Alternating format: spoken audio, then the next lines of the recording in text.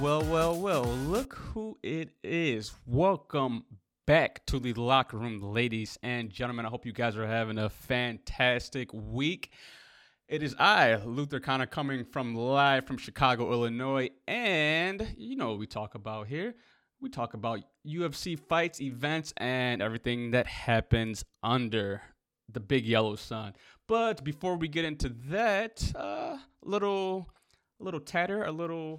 talk here and there about what's going on in the US of A and what everybody else is doing.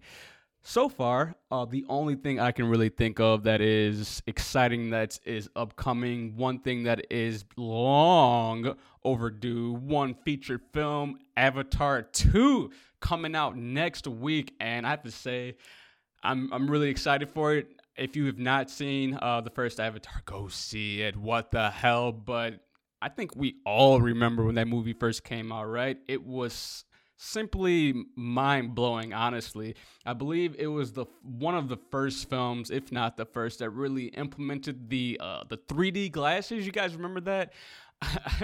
My one memory from the 3D glasses was, since the first Avatar was so goddamn successful, every other movie wanted to be 3D, right? Like the Saw franchises wanted to be 3D, and like the romances wanted to be 3D, the Transformers, and all the Marvel movies, and people were like, oh, okay. Now, and you know, they're charging like an extra $10, but not everything has to be 3D. That was like, I feel like the movie industry ended up picking up after a while. You only can do that with certain movies, right? Avatar, just because there's so much CGI, was definitely the movie to do it. And that's about it. Those are the only movies I feel like that need to do it. So this one, the reason I bring that up is I'm thinking about doing it again. I don't think anyone actually has been going to the movies to watch 3D films for like any movies. It's just non-existent. Like, why we want to subjugate yourself to that headache that's going to happen. But regardless, that is coming out on the 17th, I want to say. I think it's next Friday. But that is what I'm excited for. Hope you guys are too. If you've not seen it or planning on to, please go see it. Check it out. I'm sure it's going to be goddamn fantastic. This movie is 12 years, I believe, in the making, minimum 12 years. So that is so far what is on my mind. But you guys come here to hear me talk about movies and chit-chat and all this teeter-tatter. We're talking about the last UFC pay-per-view of the year.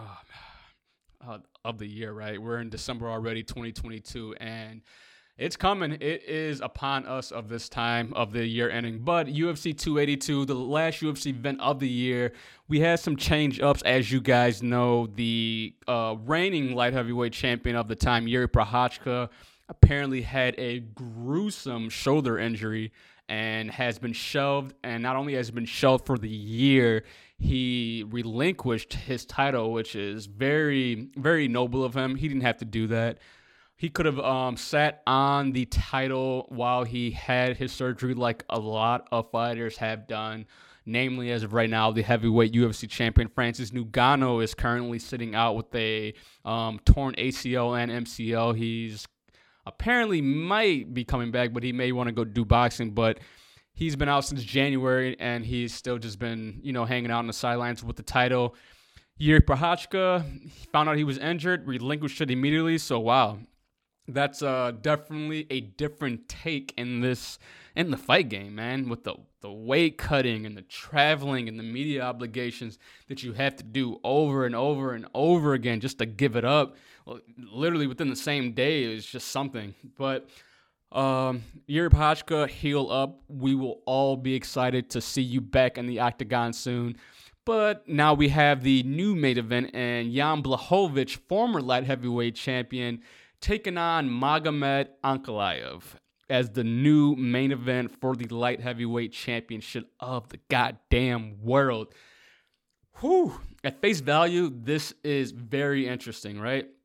Jan Blachowicz got that legendary Polish power, told that crazy story about how he found while he was out for a run one day, he went into the forest and he saw somebody, hanging from a tree, and then he called the cops. They came, took the guy to the coroner. Obviously, he was dead, and he kept the rope, which I thought was very, I don't even know, interesting. That's the best word I can come with right now is interesting.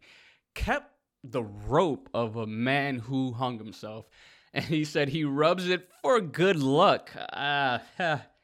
One thing I have learned, these fighters are definitely cut from a different cloth, because maybe that's something over there in Poland. That's a thing. Maybe it's a society norm, a culture thing. But I like dark comedy. I like me some dark jokes and humor. But that takes the cake right there.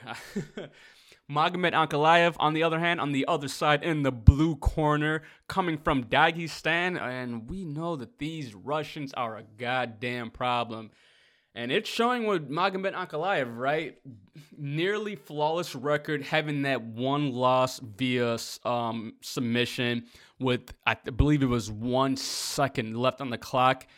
And he was dominating all 3 rounds. So he won 99.9% of the fight, and then he lost in the last second. Damn near unblemished record. And he is looking to bring another belt back to Dagestan, like they need any more goddamn belts over there, because they are just taking over. We saw this with Khabib. We saw this with Islam Makhachev. We saw this with his cousin Umar Nurmagomedov getting the title over in Bellator. And we see this with his other, I believe, cousin Usman Nurmagomedov, who's undefeated in the Bantamweight Championship. And then in heavyweight as well, if you saw this past weekend, the new heavyweight guy, Sergey Pavlovich, probably pronouncing that wrong, but I believe it's Sergey Pavlovich, knocking out Tai Tuivasa in the first round. Oh, I don't know what they are putting in the water over there, or what's going on with the sunlight maybe, or if they got some Cuban experiments going on over there themselves with genetically enhancing people like they did in the Olympics. That's another podcast. But these Russians are just taking over, and overall, I believe the same thing is going to happen this Saturday. Same thing is probably going to happen. Jan Blachowicz, as tough as he is that legendary Polish power has it. I just don't. It's just really damn hard to bet against these Russians nowadays, especially when they are coming in so dominant. And just dominant fashion. Magomed, not only being such a wrecking force in the light heavyweight division, has been showing that he does not take strikes at all. He's very safe. He's very patient. He doesn't put himself in dangerous positions. And he just essentially just picks you apart from the outside until he wins by decision. He is happy to do that. Why risk losing brain cells?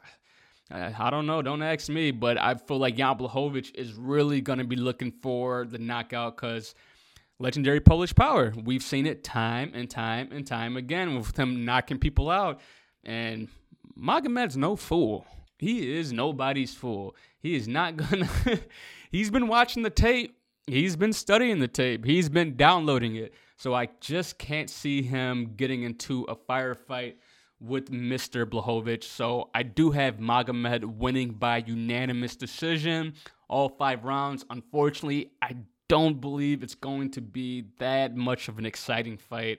I really do wish we had the previous main event with Glover Teixeira taking on Yuri Prochazka, but it is what it is. Shout out Max Holloway.